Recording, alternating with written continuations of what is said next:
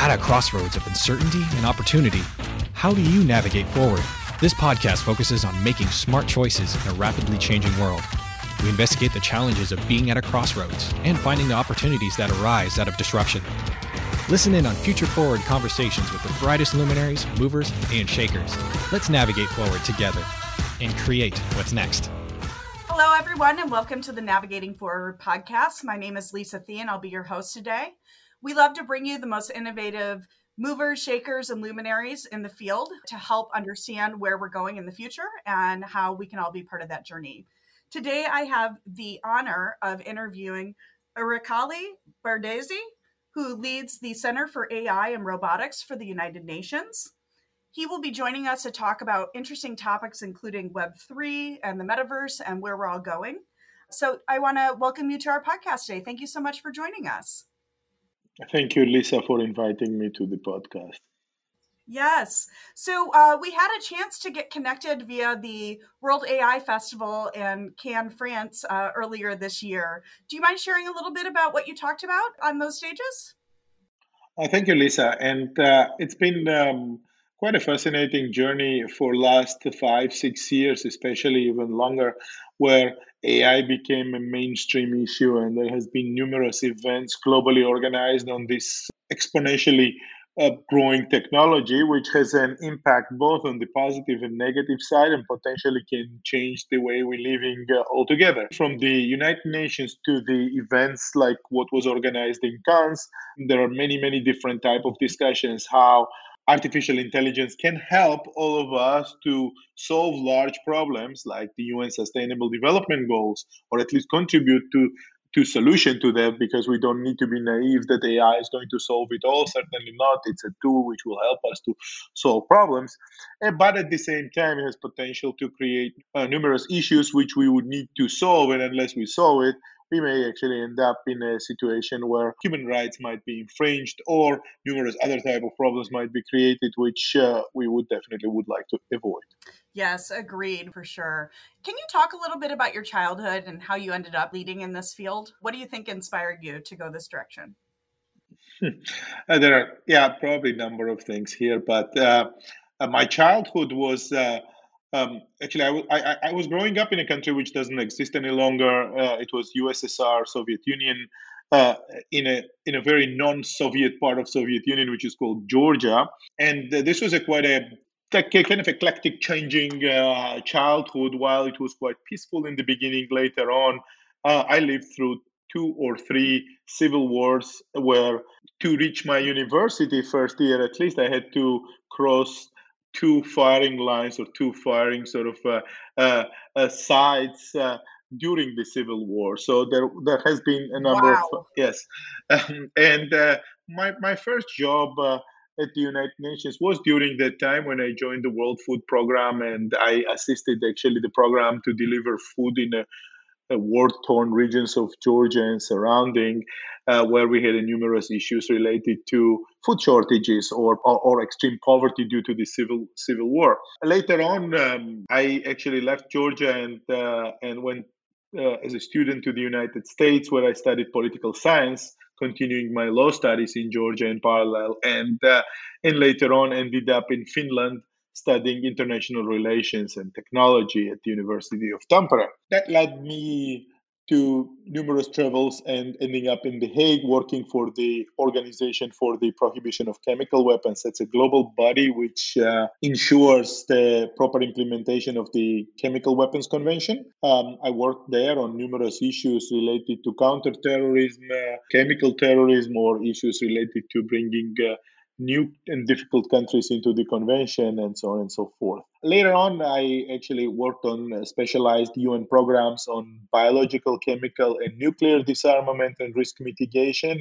And then at one point in 2014, initiated the first program on artificial intelligence and robotics within the UN agencies, ending up organizing a meeting on artificial intelligence at the UN General Assembly in 2015, where we probably first time discussed the issues of the near-term or long-term consequences of artificial intelligence, both from the negative and positive side. And from that onwards, basically, I've headed to creating the Center of AI and Robotics, which is located in The Hague, the Netherlands, city of peace, justice, security, and innovation. And we continue implementing numerous programs with support and for support of the United Nations member states. Wonderful. And for folks that are trying to understand where AI has a role as a tool, not a solution in counterterrorism and de-escalating conflict, can you share with us a little bit of the vision of the center and why it's important to the UN to have a point of view and a place for innovation? Well, number one is that artificial intelligence is a very powerful, exponentially growing technology, which has a potential to, and I'm quoting Secretary General of the UN, change our lives in a spectacular fashion. And he calls the AI as a game changer, technology which can actually do both a lot of good, like what we're examining at the UN at the AI for Good summits, for example, or other venues, and can do an enormous harm, like complete infringement of human rights or other type of harms, like AI being used for criminal purposes or terrorist purposes, or even long-term consequences like the existential risks, like superintelligence and other type of issues. The center is focused on issues related to the crime prevention, criminal justice, rule of law, human rights. And we're looking at both how criminals can use artificial intelligence and how to mitigate that, and how law enforcement can use artificial intelligence to solve the problems, but how to do all of that in a human rights compliant manner. So this is what basically Center envisages and envisions. And our vision is very clear that we are promoting the use of technology, but use of technology responsibly and in such a way which will not infringe and which will not violate human rights. Yeah, as we all know, most technology innovations are neutral. And unfortunately, with that, there can be some unintended consequences. So I think it's really interesting when you talk about the space around how to use technology of this caliber with law enforcement in a human rights compliant way. Can you talk a little bit about how you guys are managing through those ethical lines? Because a lot of that isn't technology driven any longer. It's more government and philosophy and all the humanities that help us to decide what's okay and not okay. Would love to hear your point of view on that. Yes, definitely. And I think that this is extremely important to get it right from the onset and from the design to its deployment entire cycle. Otherwise, we may actually this is the area where we're operating. It's extremely sensitive and extremely, yeah, put it this way, extremely sensitive in that sense that if you make mistakes here, you create such a big public backlash that it may take us years to repair that. Therefore, it is extremely important to get it right from the beginning. And that's why we are implementing multi-stakeholder processes along the way. So we're consulting all interested stakeholders, whether it's private sector, academia, governments, civil society, and others. Now, one of the big streams what we are involved right now is the development of a specialized toolkit, and we call it Toolkit for the Responsible Use of AI for the Law Enforcement. And this is our joint work with the UN and Interpol with support of European Commission. And we are going to launch end of the year an operational guidebook, which is going to help the law enforcement agencies implement and use the technology like artificial intelligence in a human rights compliant manner in a responsible way. So we're developing numerous resources for that toolkit, which is going to be extremely practical and extremely usable for the 193 countries in the world. So this is like entire UN. Very exciting to hear that we're convening and starting with safety by design and really thinking through the implications of things in a coordinated international way. Because as we know, criminals don't respect state and country boundaries, right? Absolutely, yes. It's something that affects us all, from geolocation to multiple platforms to multiple governments. We need to learn how to be a more united front on what is okay and not okay. So with that, can you talk a little bit about how you guys are using data and analytics to decide where to focus? It's such a broad purview of AI and robotics. You can apply that so many places. How do you prioritize where you put your focus and what your goals are for the next year or two? Well, sure. I mean, we are a UN agency, so we are very closely working with the United Nations member states. We are working within our strategic framework and consulting UN member states. So, any action which we take, it's in consultation in support of the actions taken by the United Nations member states. Now, in our area, we are looking at issues related to the crime prevention, and we are looking at some of the topics where we think that artificial intelligence can make a bigger contribution. For example, one of our flagship projects right now, it's called AI for Safer Children. This is a project where we are working to build, and it is almost actually built and going to be launched very soon, a global hub. We have a collection of artificial intelligence tools, more than 40, through the tech providers, which is going to help and service 193 UN member states. The hub is going to include its learning center and training and mentoring possibilities to the law enforcement across the globe. Wow. These are the type of tools which use different type of techniques: face recognition technology, object recognition technology, natural language processing, and a number of other techniques, which helps an individual law enforcement agent to conduct its investigation on the sexual exploitation and abuse of children online effectively.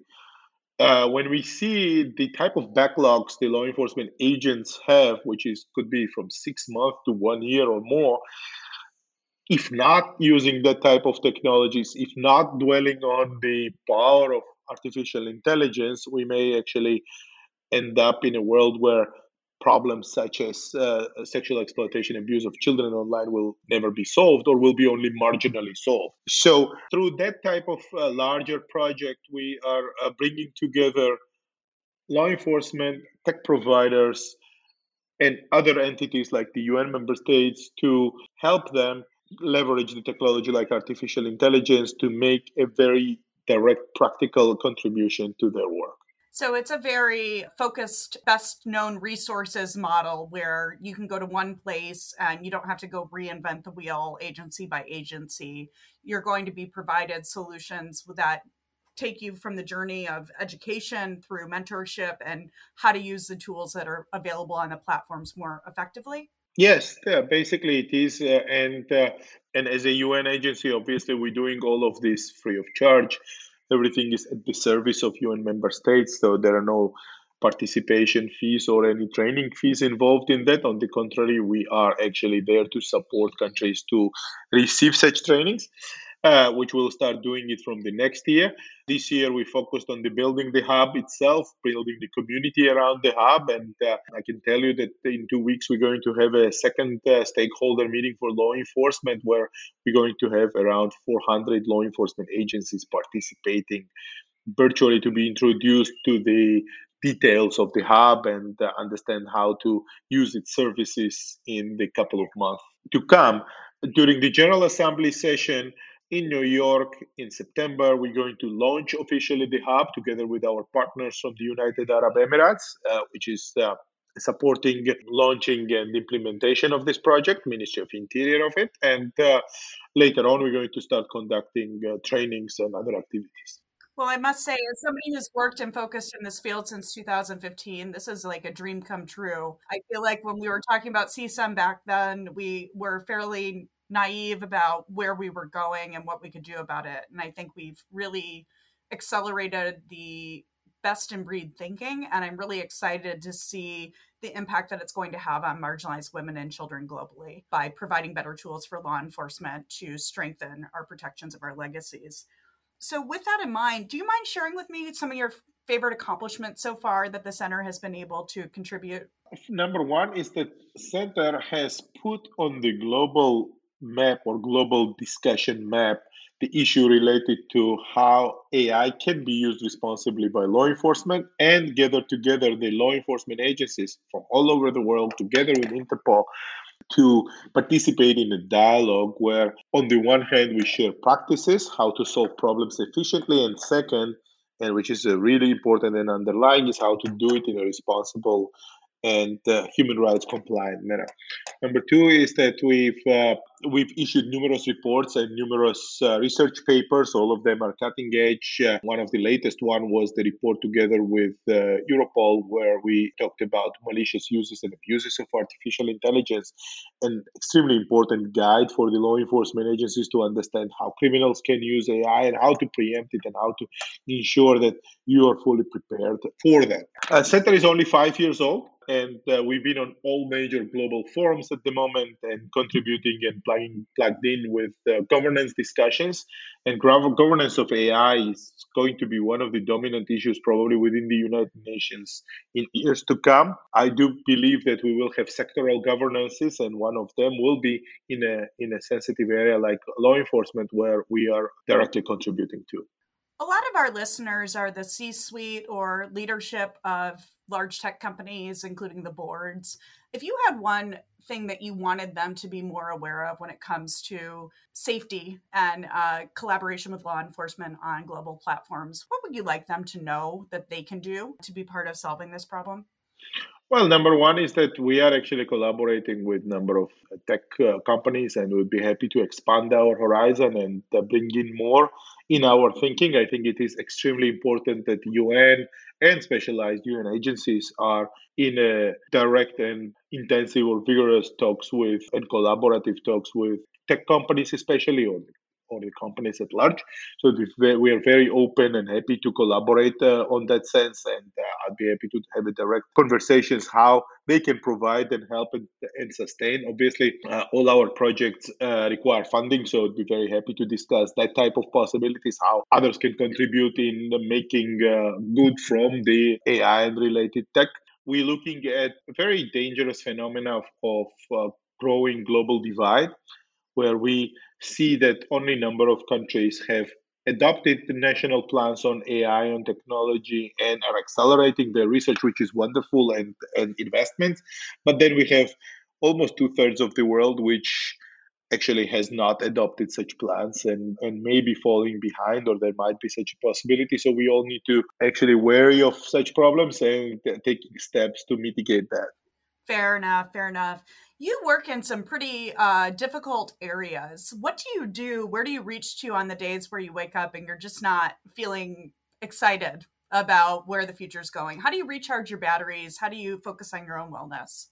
That's a good question, Lisa. I mean, I have a wonderful team who I'm working with, and the very motivated young people who thinking along with us, with me 24 hours, and we are extremely motivated to see how much can be accomplished within that space, how much is there to be done in the future, and what are the new potentials and new initiatives. Right now, we have new projects which we are looking at to launch and preparing in the field of the metaverse, for example, which been sort of dominated discussions in recent years and or recent months rather than years, or issues related to blockchain, Web3, cryptocurrencies, and others as well. So we have quite a lot to do, and quite motivated team to actually try to accomplish all of that. So you're living your mission along with your career. So you recharge your batteries at the office, huh? I definitely do. Very good. Well, thank you so much. For folks that want to follow along with the journey of the center and the things that you're doing, where's the best place to connect with you and follow along? They can actually follow us on social media. I post quite a lot on LinkedIn, on Twitter as well. So please do that. If anyone has a interesting sort of collaborative ideas, they can directly reach out to us through our website, to the Unicris website. So we will always respond, and we'll be always open for dialogues, new partnerships, and ideas how to actually build a safer world and how to ensure the technology is there to be used for good and its risks are mitigated properly. Thank you so much for your time today. Really appreciate it. Thank you, Lisa, very much, and I'm glad that I was invited. Hey, everyone. Thanks for listening to the Navigating Forward podcast. We'd love to hear from you. At a crossroads of uncertainty and opportunity, how do you navigate forward? We'll see you next time.